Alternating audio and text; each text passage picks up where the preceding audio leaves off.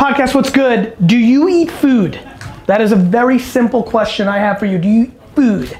Now, if that food happens to be gourmet stuff, like delicious olive oils or cookies or that kind of random shit, then you need to go to yummytex.com. Yummy, Y-U-M-M-Y, tex.com. Gourmet foods at ridiculous discounts, just like WineTex, but for olive oils, pastas, hot sauces, mustards, and other exotic candies and such. Yummytex.com, the best place to buy gourmet food at ridiculously low prices. This is the Gary V Audio Experience. What up, podcast? For today's episode, Gary sits down with David Greiner, creative editor for Adweek. They talk about VaynerMedia's Super Bowl commercials and how Gary knew that we were dangerous. So make sure to hit him up and let us know what you thought, and I hope you enjoy. Gary, you're always busy, but you are especially busy this week because you have no less than, I believe, 3 Super Bowl ads coming up this weekend. Last year with Planters was your first Super Bowl ad, and now you're coming back in a big way. First of all, thanks for making time for us. I appreciate it. Thanks for having me. Tell me a little bit about the experience of last year. We'll go back and talk more about how VaynerMedia has developed as an agency, which is a fascinating story. But tell me about the experience of doing the Planters ad last year and the response you got and how that fueled you to go even bigger this year. So to actually answer that question in a way that knowing the listenership of something like this, the reality is that we've always been very focused on where we think the actual customer attention is. And so Super Bowl, you know, it's fun to hear going bigger, fueled going bigger. Super Bowl has been on my mind literally from day one when we were a community management company just doing Twitter, right? And so last year was our first at bat, and the response was really strong. You know, ironically, and this is fun to say publicly, I wouldn't say I was like so miraculously in love with the creative. Like I loved A-Rod, I loved the Kale, I loved the Nutmobile. But what I always remind everybody in the organization is, you know, these are subjective decisions, right? But most of all, the attention, the sheer attention on a Super Bowl spot is remarkable. And luckily, I'm sure for all the creatives involved and strategists and clients, the ad was received quite well in the scheme of things. Not the number one and definitely not in the bottom. Did extremely well on social from a response perspective. Did the objective, which was, you know, one thing I'm most proud of, and you'll see it in all 3 spots from us, is like we really think about business when we create. So, you know, if you think about that spot, the notion of like kale is super hot and people are eating in a certain way, let's not forget some of our classic snacks. So I really like what we did there from a business strategy creative standpoint. And, you know, I'm sure, and first of all, it's really an honor to be on this podcast. Obviously, Adweek and 2 or 3 most important publications in the world.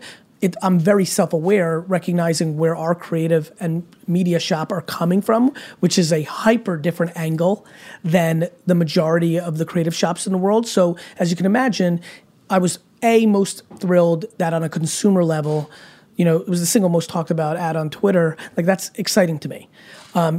More importantly, is that's all I really focus on, and that's how this agency is built, end consumer business dynamics. However, I'd be lying if it's not important and nice to get whether it's recognition or knowledge or awareness within the B2B realm, right? And so what was important and what fueled me from that standpoint was, I'd be lying if I didn't say that it felt good to see like the comments online and in the Cannes and A&A circles of like, Vayner did a Super Bowl spot. You can imagine how I feel about us this year coming out with 3, which has completely taken people aback because I'm aware that we aren't positioned in the same way as some of the other great creative shops are, but we really believe with what marketing is supposed to do, we sit in a very special place and are starting to show people that.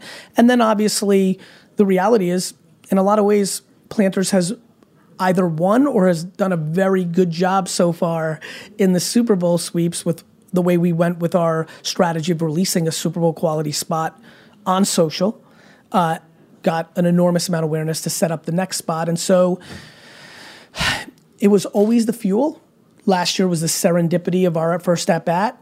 We hit it in a meaningful enough way that didn't, you know, sometimes when people step up to the plate where they don't come from the angle where the industry or the clients think you're coming from, if you miss, it might be the only time you got up. We didn't, which clearly gave us momentum for that client to do it again. And obviously reputation and other things we were doing led to 2 other opportunities. It's scary to think that there was 2 others that were really close. So we're in a really, really remarkable spot as a creative force to do Super Bowl spots, which to me is unbelievably important in the world of marketing.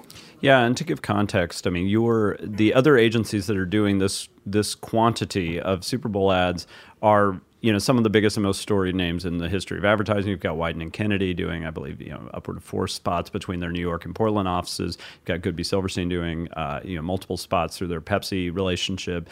And then you've got VaynerMedia, which, to your point, I think is a name that a few years ago even no one would have expected. And other shops have had these kind of surging moments like Anomaly and a few others, but it does feel like, I guess I'm curious from your perspective, do you feel that, how would you describe the way that you feel the industry kind of looks at VaynerMedia and whether or not that's changing? I think we're a hardcore enigma. I mean, until we hired Harriet, 9 months ago, we really didn't have an extreme focus on PRing the shop in any shape or form. Harriet Flory, who worked on BBDO for many That's years. right. And that wasn't out of, sometimes I get worried that people think it's because I'm audacious or disrespectful. That would really make me sad. We've been just very focusing on our craft. Obviously, I as a human am far from scared of having PR, so that built some levels of awareness within the industry. But I'm very empathetic, sympathetic, compassionate, and understanding of the fact that the industry doesn't view us as, let alone some of those iconics, like the current leaders, whether it's a 72 and Sunny or Droga or some of the people I have a lot of respect for. I understand why people don't put us even in the conversation. Or heck, I would argue there are people literally listening to this right now that maybe have not even heard of Vayner, or if they have, it's literally fleeting because their nephew is a fan of me on Instagram, or one of their former employees works here and isn't that a social shop.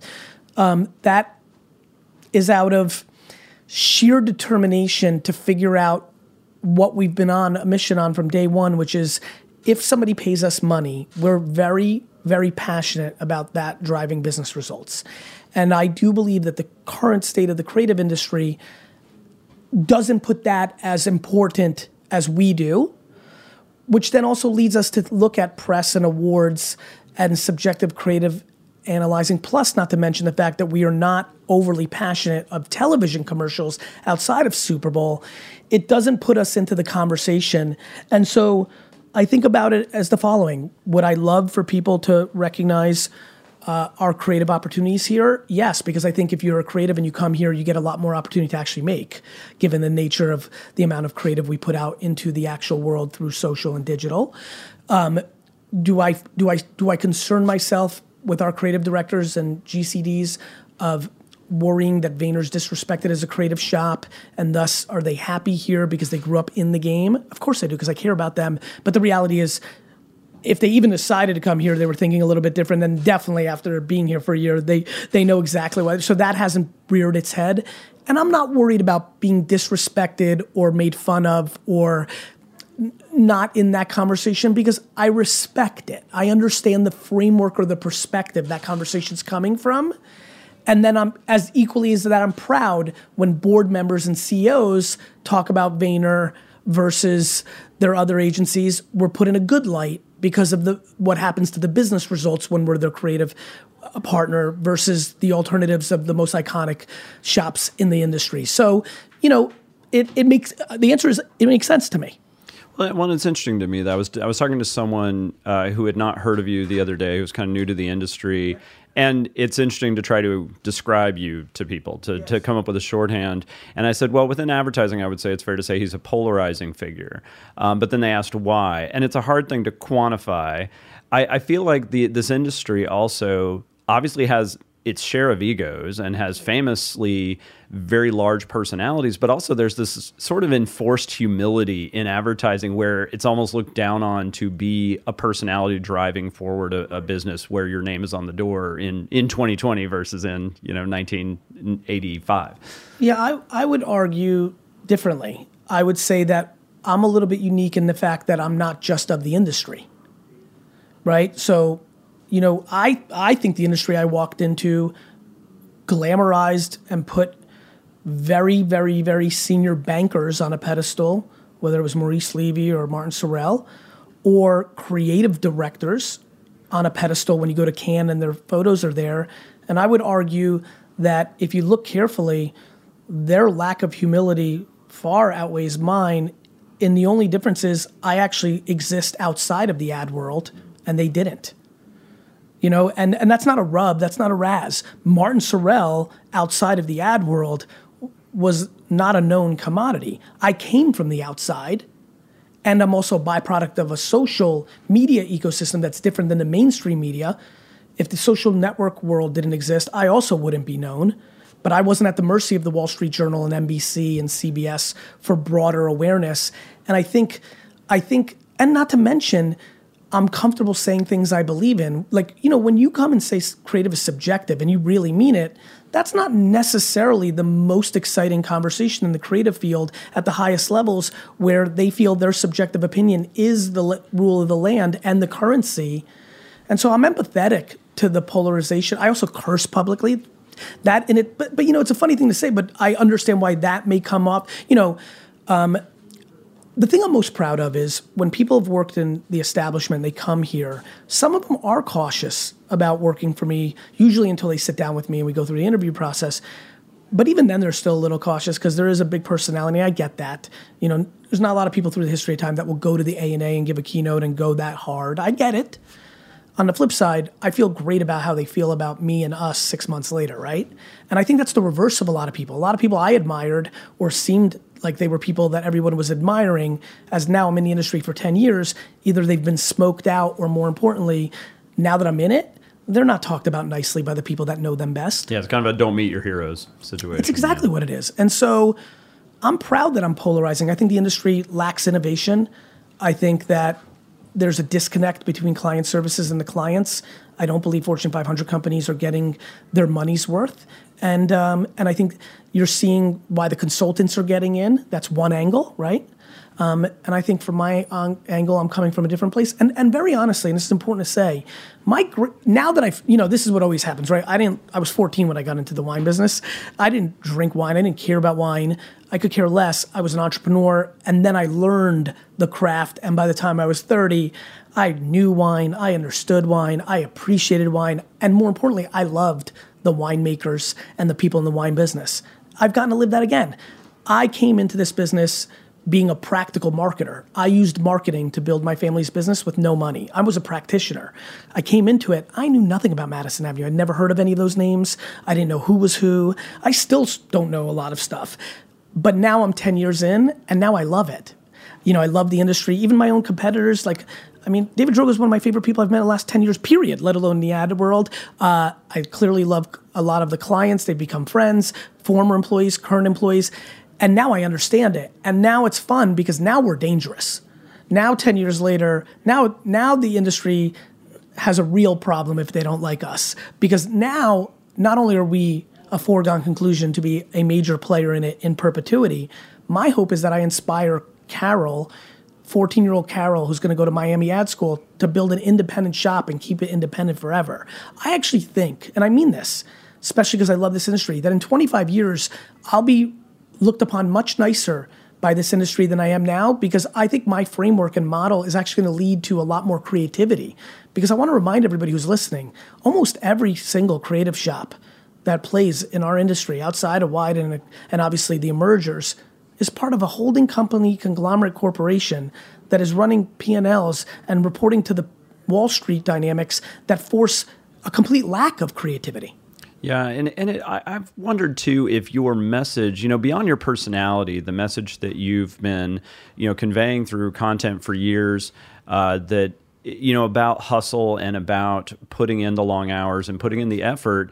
I have wondered if part of the reason that that's so polarizing within advertising is because it's an industry made up of people who've been forced into that level, that lifestyle of working insane hours with no benefit to themselves. That is a remarkably smart observation, not to mention that when I started talking about quote unquote hustle, aka hard work, that was 2008, 9, and 10, and people were out of jobs, and the audience I was speaking to was creating side things for yourself while trying to maintain, and now here we are 13 years later, where mental health issues and insecurities and modern day parenting have led to many more dynamics. And by the way, anybody listening is more than welcome to go read Crush It, where I articulate this is about happiness. This is about making $60,000 a year around Star Trek instead of making 109 at VaynerMedia or Goodby and hating it.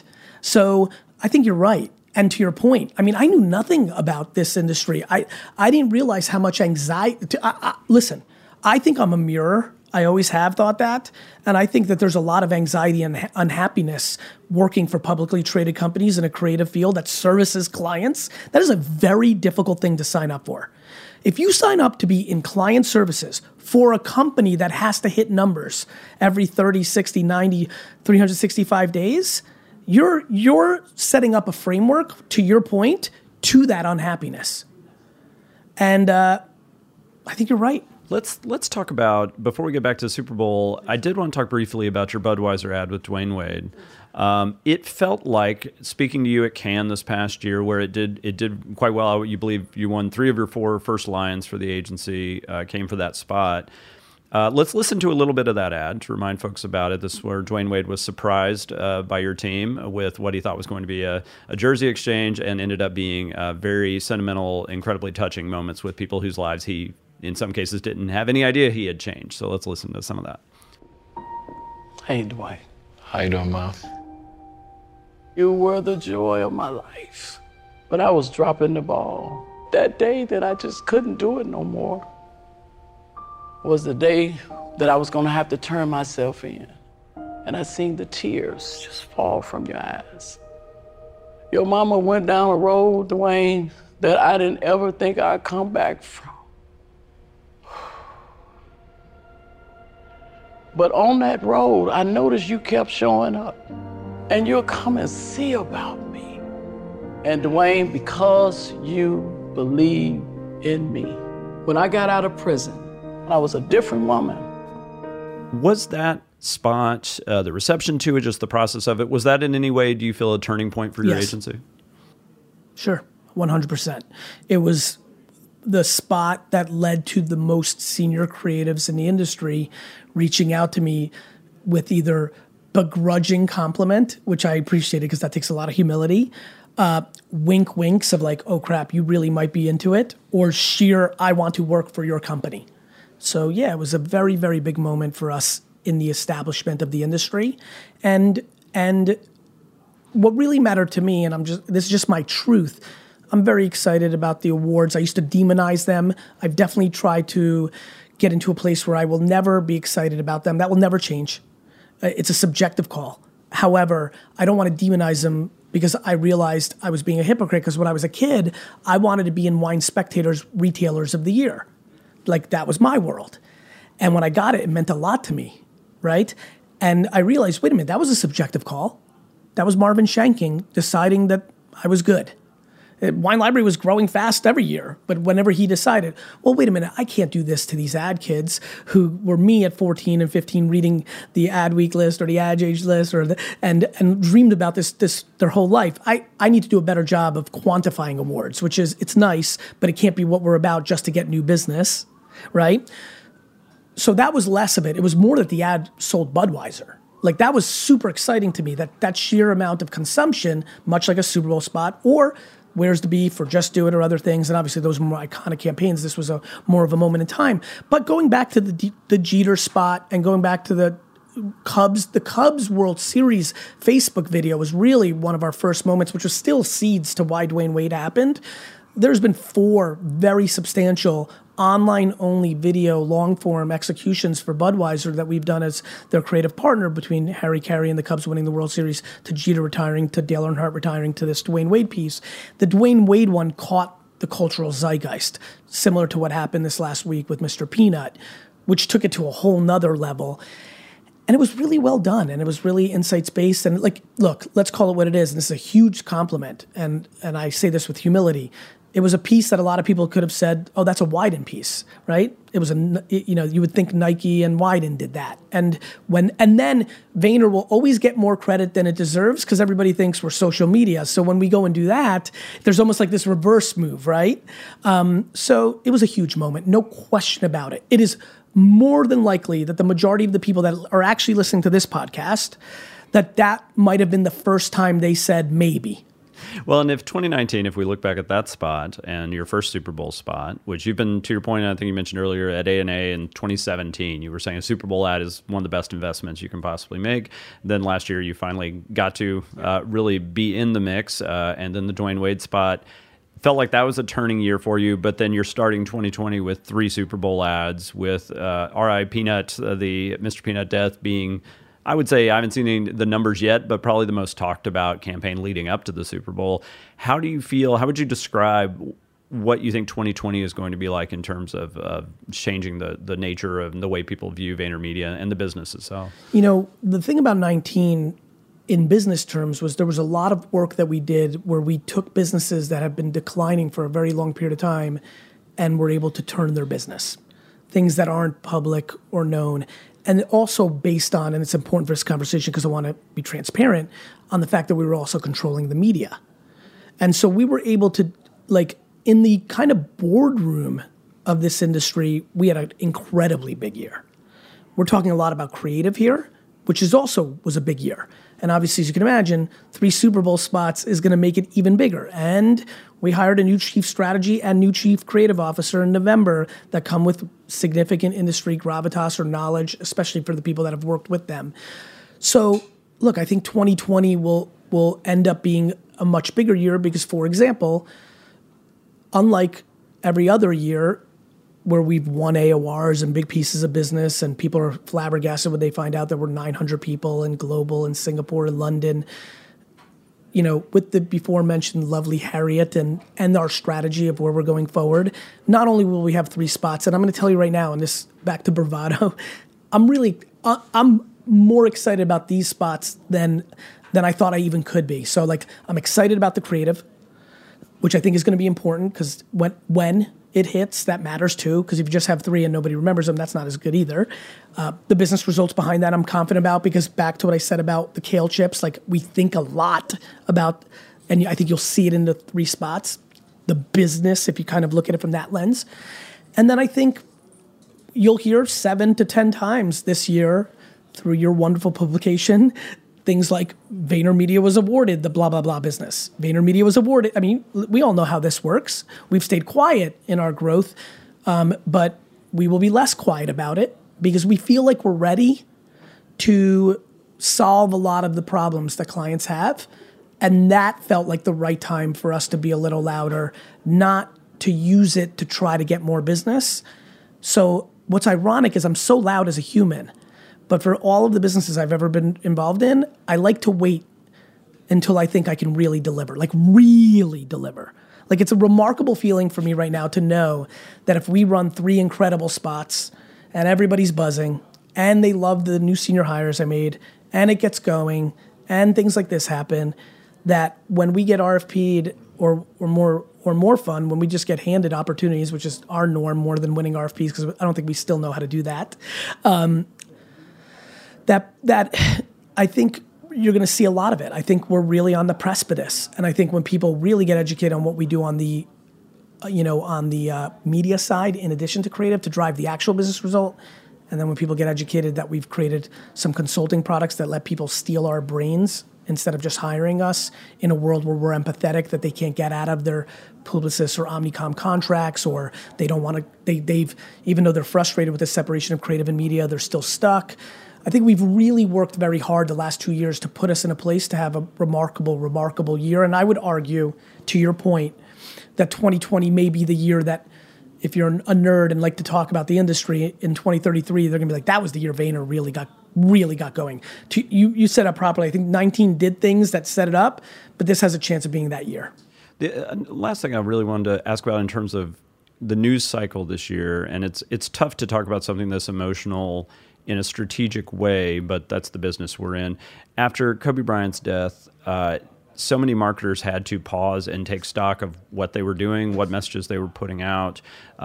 Your company paused the Mr. Peanut campaign online, and I believe you're making changes on the Michael Bay directed spot for Hard Rock. That's correct. I'm curious, do you think it seemed like a good time to be a very socially aware agency, to just have that sensitivity and to know, between on the positive side, the success of the Mr. Peanut campaign in terms of generating that social conversation, but also knowing when to shut up, when to revisit yourself. How did that this past week affect you and kind of your outlook of the messaging that we create as advertisers? Well, it's really interesting. It's fun to say this. Like, the thing I'm most proud of at Vayner by a country mile is two things. When there's a problem or when somebody is to be let go from Vayner, both those things have to cross my desk and I have to make that decision. I like being a leader. I like to take on the toughest stuff.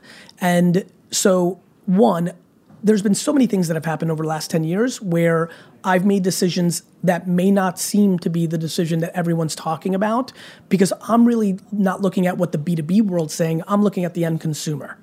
So I always am thinking about, what do the masses feel? What does the customer feel? Like, that's what we all are in the business of. And so for me, it's just part of real life. Meaning, first of all, it's really interesting. I lost a pretty good friend that was a public figure not too long ago, an incredible man named Nipsey Hussle. And he was my real friend. And he had similar but very different, not to the level of this Kobe reaction given their difference in fame, but what he meant to our subcultures that we mixed in was a lot. And that hurt.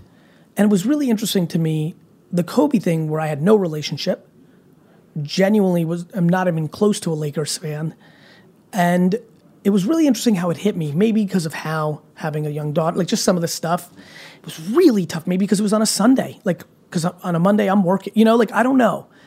But you asked, and to answer your questions, for me personally, I'm still, kind of here 48 hours later, not in myself. There was like 2 or 3 things the team asked me to do. I said no, because I just can't muster the energy. As far as the decision, look, we had the unfortunate scenario that our creative was uncomfortably nuanced in a way that had enough similarities that are just difficult to fathom. We felt that Twitter's timeline and the way the Twitter function works put us in a very vulnerable spot, that people might see things that might be out of context, aka Kobe and then Peanut right behind it. And so we didn't feel that was appropriate. And every hour we're having a discussion of if it's appropriate to turn it back on, when it's appropriate, like just being very conscious of feelings of humanity and the end consumer, not what a publication or just people that are looking for debate would say. So really looking at that.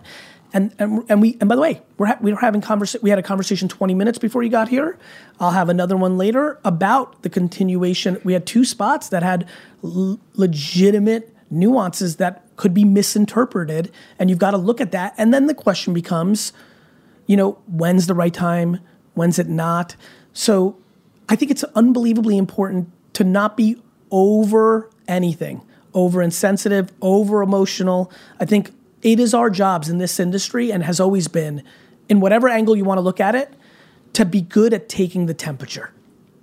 To be good at taking the temperature.